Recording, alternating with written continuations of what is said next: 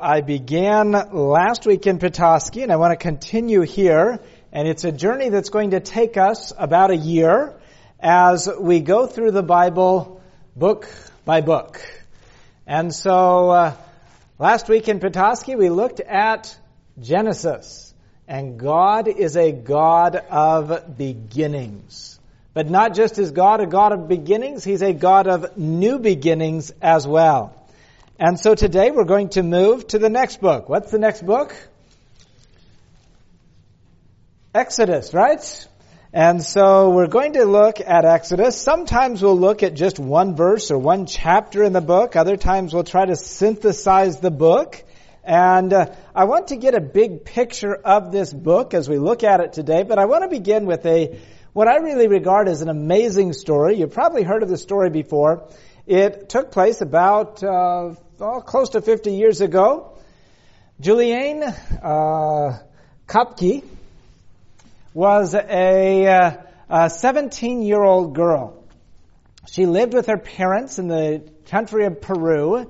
They were both biologists, and they studied the animal life in the jungle. And she had been in Lima, in the capital of Peru, and had finished her course, and they were flying back to their research station on the Amazon side of Peru. So you had to go over the Andes Mountains and then descend into the jungle there where the research station was. As they were somewhere over the Andes, or actually they had crossed the Andes and were coming down into the jungle, they entered a terrible lightning storm, and the plane was struck by lightning. The lightning hit the fuselage, exploded that, took off a wing, and the plane literally began to disintegrate in midair. She remembers coming to, and it had been all this commotion, and this was Christmas Eve, by the way, and so people had been going to visit family and things like this. She remembered presents flying all throughout the airplane, and all this commotion. She comes to, and it's silent. She is about 2 miles up in the air, descending rapidly, still buckled into her seat. And she blacks out again. And the next thing she knows, it's 9 a.m. because she looked at her watch and her watch was still working. And she is in the jungle somewhere. She's still buckled to her seat. People still wonder how this happened, because to fall 2 miles from the sky and only break your collarbone and have a gash on your arm is miraculous. Some speculate that she was falling upside down in the 3 seats, because there are 3 seats together and she was in one of them, was acted somewhat as a parachute. Others speculate that perhaps it hit the jungle foliage and broke the fall in some way, shape, or form. But she had no idea where she was. She was in the jungle, the Amazon rainforest, and she can't find anybody else that is alive. She looks for her mother, who is on the plane, does not find her. She gathers some of the candies or sweets that she finds around there and begins trying to find a way out. Now, her parents studied animal life, and she had been at the research station for several years. So her father had taught her some things about the jungle. And one thing that he had taught her was, if you're ever lost in the jungle, find a creek and follow that to a larger stream and follow that to a larger river and eventually you will find some civilization. And so she remembered that, and that is what she began to do. You can imagine that this was not an easy circumstance. She had gashes, she had broken collarbone. There's crocodiles in the water. There's piranha in the water, and she has a gash on her leg. A couple days into her journey, she realizes that the gash is now infected with maggots. And after 10 days, she finds a little hut and a boat on the larger river. She spends the night, she sleeps in that hut, and in the morning some lumbermen come and find her, take her down to the hospital, where she's reunited with her father, which they were flying back to be together with him. Tragically, she was the only one that survived that flight. Also tragically, when she led searchers back to the site of the crash, they discovered that probably her mother had been alive for a little while before she had died sometime after the crash. So there were several people that had survived the landing but did not make it out as Juliane did. She was stuck with no way out. The book of Exodus is about a group of people that are stuck with no way out. But God miraculously provides a way out for them. Exodus begins with a change.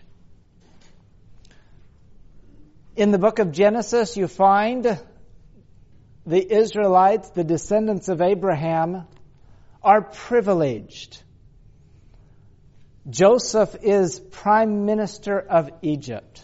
His family has the best of the land. Exodus begins by telling about a Pharaoh who did not know Joseph, and the bondage that they were under.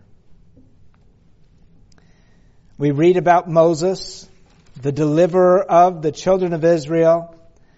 And then as we read in our scripture reading, there's a statement that is repeated multiple times in the first chapters of the book of Exodus. Let's read it again. Exodus chapter 8 and verse 1. And the Lord spoke to Moses, "Go to Pharaoh and say to him, Thus says the Lord, let my people go, that they may serve me." At least 9 times you see this statement being made, let my people go. You see it in Exodus 4, you see it in Exodus 5, Exodus 7, Exodus 8, Exodus 9, Exodus 10, Exodus 11. Again and again, the message given that Moses is to give, and that this message that is given to Pharaoh is, let my people go. Why did they need to go? Pardon? Okay, so they wanted to, at some of the times, this one is not one of them, but in some of the times when Moses repeat what God had said, let my people go, some of the reason is to have a sacrifice to their God. What does it say here in verse 8, in chapter 1, verse 8? To serve me, right? Let my people go that they may serve me. Why could they not serve him in Egypt? They were slaves. Now that's not saying that they could not serve him at all. But it wasn't the level of service that they needed and God desired. And so Moses is sent by God with a message to Pharaoh, let my people go, that they may serve me.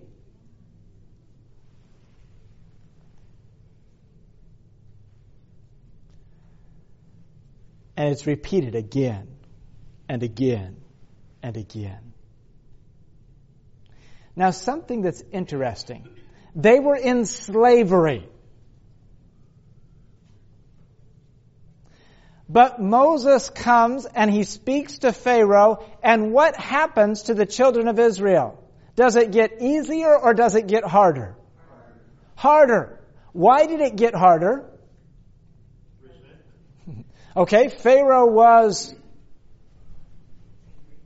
angry. Pharaoh was having repercussions for their request for relief. And so their workload increases, doesn't it?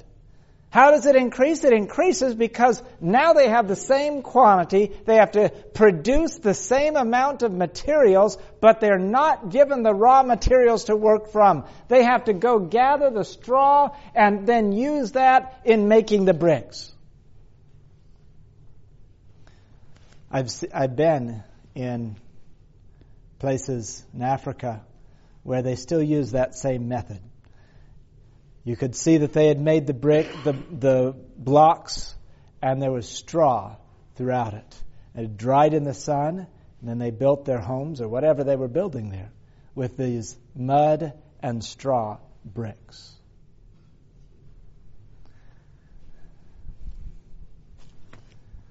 Why did God allow it?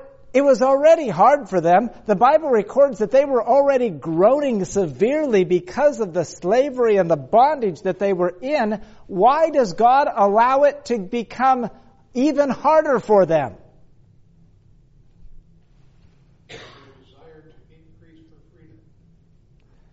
Their desire to increase for freedom to increase. I believe God was trying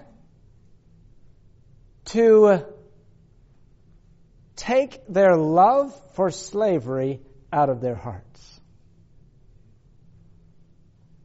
Now, we don't think of anyone loving slavery, do we? Slavery is not a good thing. But from what we know of the story, did the children of Israel ever desire to go back to slavery? Again and again. Why did they desire to go back to slavery? It was easier there. They were comfortable where they were. They were comfortable where they were. Because there was food and water for them to drink. There was food and water. There was stability, wasn't there? Yes, they had to work very hard all day. Yes, they were not free. Yes, they were told what to do. But they had a house. They had food. They knew where they were going to sleep. There was stability, and there was comfort in that stability. And there was real food.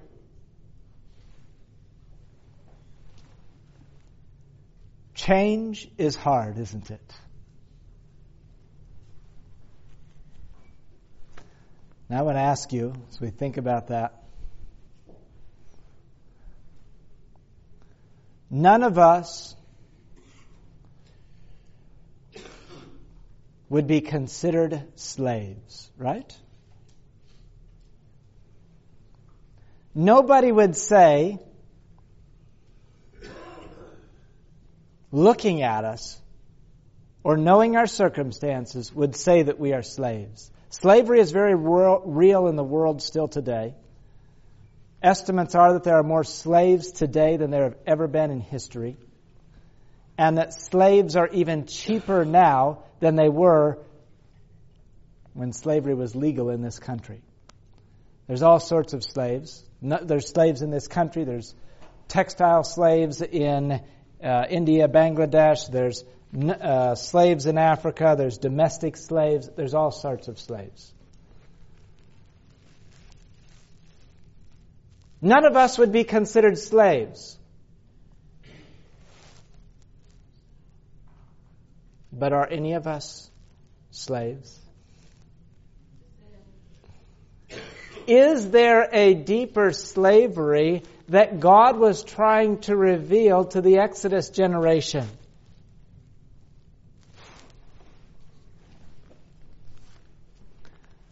And I want to ask you something else.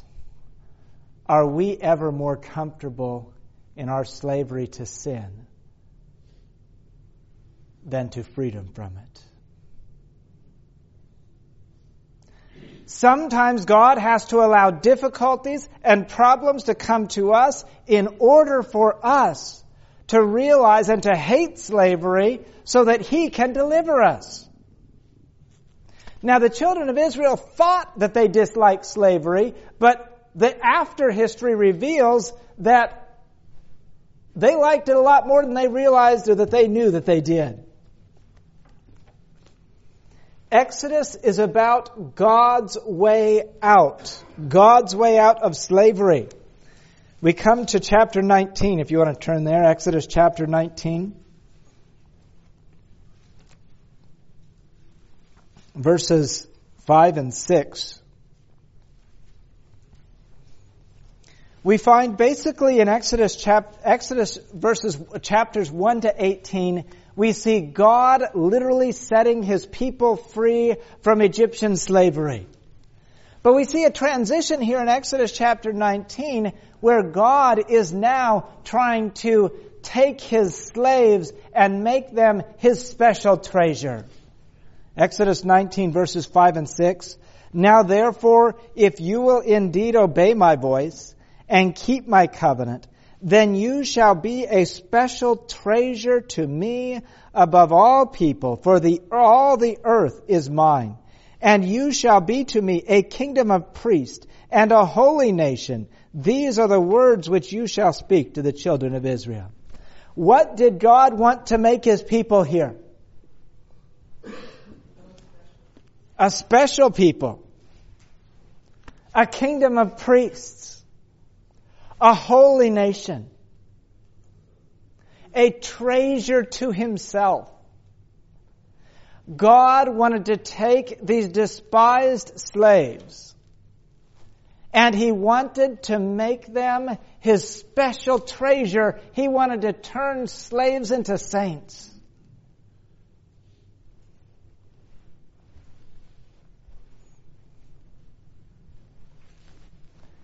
So in chapter 20, verse 1, we're familiar with chapter 20. Chapter 20, of course, is the Ten Commandments. But notice the first thing God says here, Exodus 20, verses 1 and 2. And God spoke all these words, saying, I am the Lord your God who brought you out of the land of Egypt, out of the house of bondage.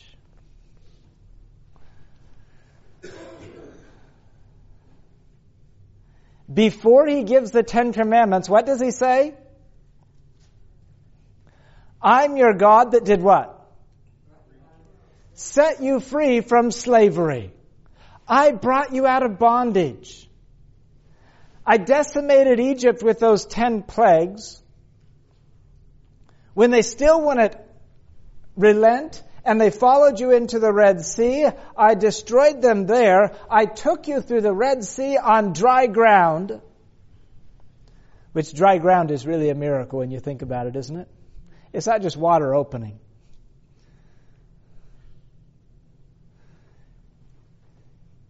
If the Straits of Mackinac were suddenly opened, how long would it take for the ground below to dry?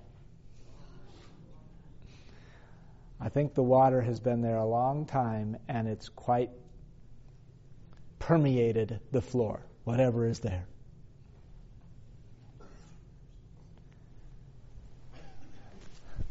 God brought them out, and He says He brought them out with a strong hand. He was trying to show them the awfulness of slavery and the majesty and the power that He has. And then He takes them and He says, I'm going to speak to you. I'm going to make you my people. I'm going to give you what the New Testament calls a law of liberty to live by. God took them as slaves. He set them free, but now they needed to know how to live, didn't they? And so he says, remember, I'm the God that set you free from slavery, from bondage, from the house of Egypt. Here is how freed men and women should act. And he gives the Ten Commandments. He gives some other principles later on as well.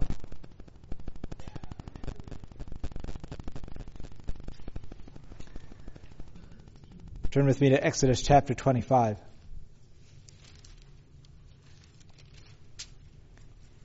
Basically, from chapter 25 to the rest of the book, the end of the book to chapter 40, we see another aspect here.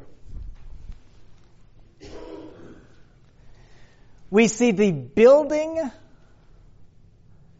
of the sanctuary wilderness tabernacle. Now, Exodus, when you look at it, Exodus does not deal with the ceremonies and the different rites that were performed in the sanctuary. Leviticus does that.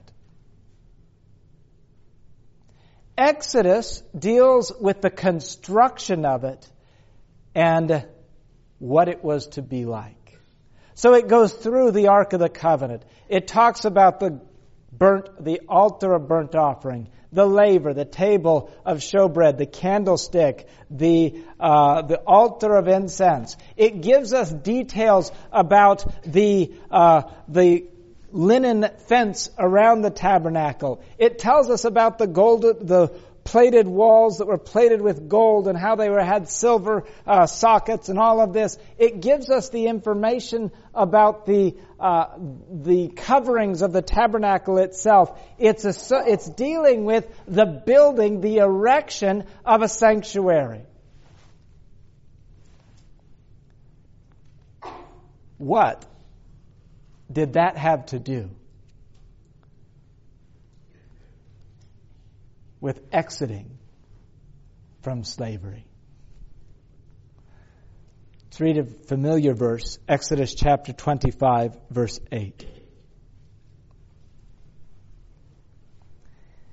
And let them make me a sanctuary, that I may dwell among them. What was the whole reason here for making a sanctuary? God wanted to dwell among His people, didn't He?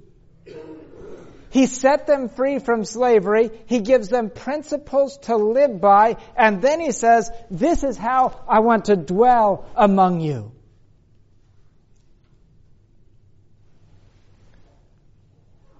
From slaves, despised slaves,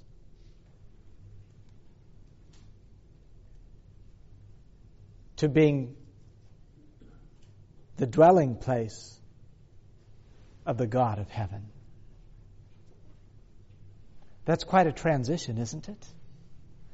There's something else about this sanctuary. If we were to look at the sanctuary, which we don't have time to look at the sanctuary in detail, but if we were to look at it, Exodus, what does Exodus mean? Did I say this already? It's a way out. Exodus looks like exit, doesn't it?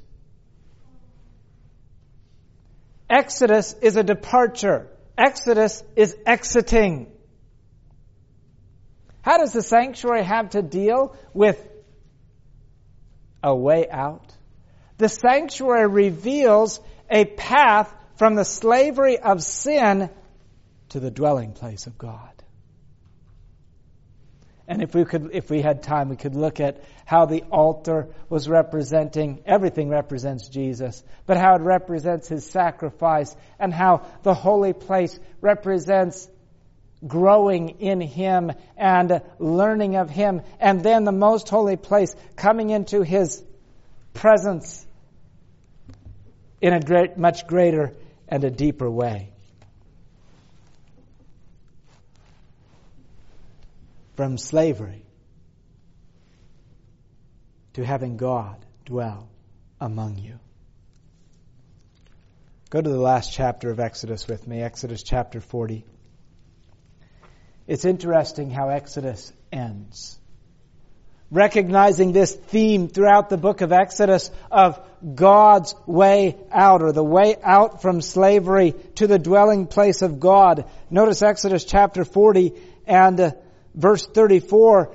This tabernacle has been described, and now after it's been described, it has been erected. And then notice the description. Verse 33 says, so Moses finished the work. Then we read in verse 34 of Exodus 40, then the cloud covered the tabernacle of meeting, and the glory of the Lord filled the tabernacle. And Moses was not able to enter the tabernacle of meeting because the cloud rested above it, and the glory of the Lord filled the tabernacle. Whenever the cloud was taken up from above the tabernacle, the children of Israel would go onward in all their journeys. But if the cloud was not taken up, then they did not journey till the day that it was taken up. For the cloud of the Lord was above the tabernacle by day, and fire was over it by night, in the sight of all the house of Israel throughout all their journeys. God's presence was manifest among them. The glory was so great that not even Moses could enter the tabernacle. In Exodus 1, what do we have? Hard bondage. In Exodus 40, what do we have? God's presence being manifested among them. That's the journey God wants to take us on. God wants to bring us from the bondage, the slavery of sin, doubt, this world. God wants to take us from that slavery and that bondage to dwelling among us, to revealing His presence among us.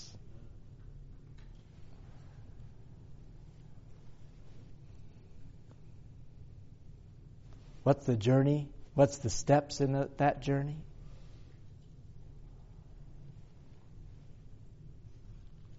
The children of Israel had to recognize the misery of their slavery.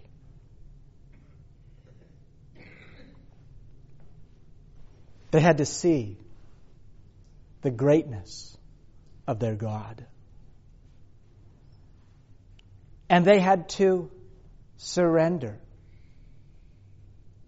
to God's plan for them.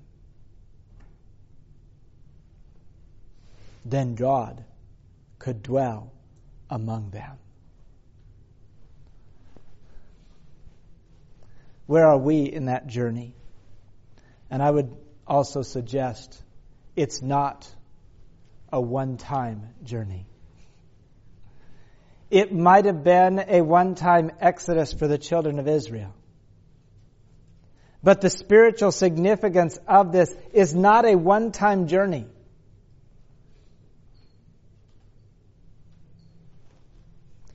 We can recognize the misery of the slavery to sin in one area of our lives and see God's glory and surrender to His way and allow God to cleanse that from us. But there can be another area of our lives that we cling to the slavery.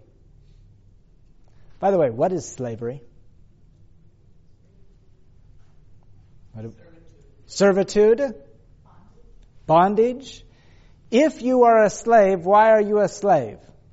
Because they bought you. Okay, because they bought you, you don't have your freedom. You cannot, of yourself, not be a slave, right? The only way to go from being a slave to a freed person is if someone else sets you free.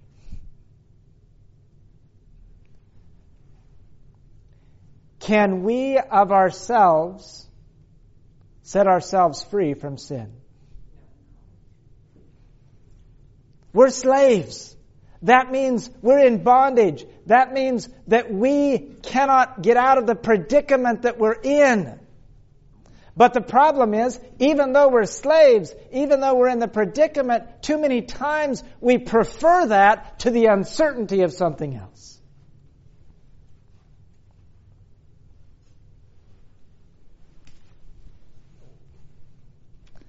And so sometimes God has to allow trials, challenges, difficulties, whatever you want to call it, to come to us to help us to recognize the slavery and the misery of slavery.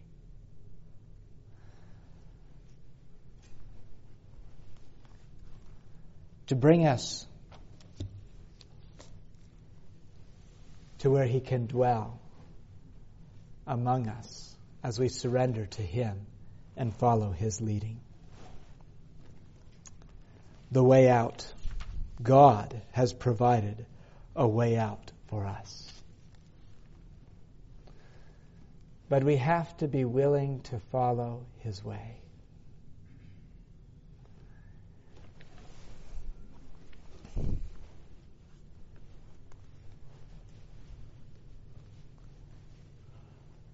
God gave the Israelites a yearly reminder of their deliverance from slavery. Every year, they remembered their deliverance from slavery as they celebrated the Passover service. When Jesus was here, He took the Passover.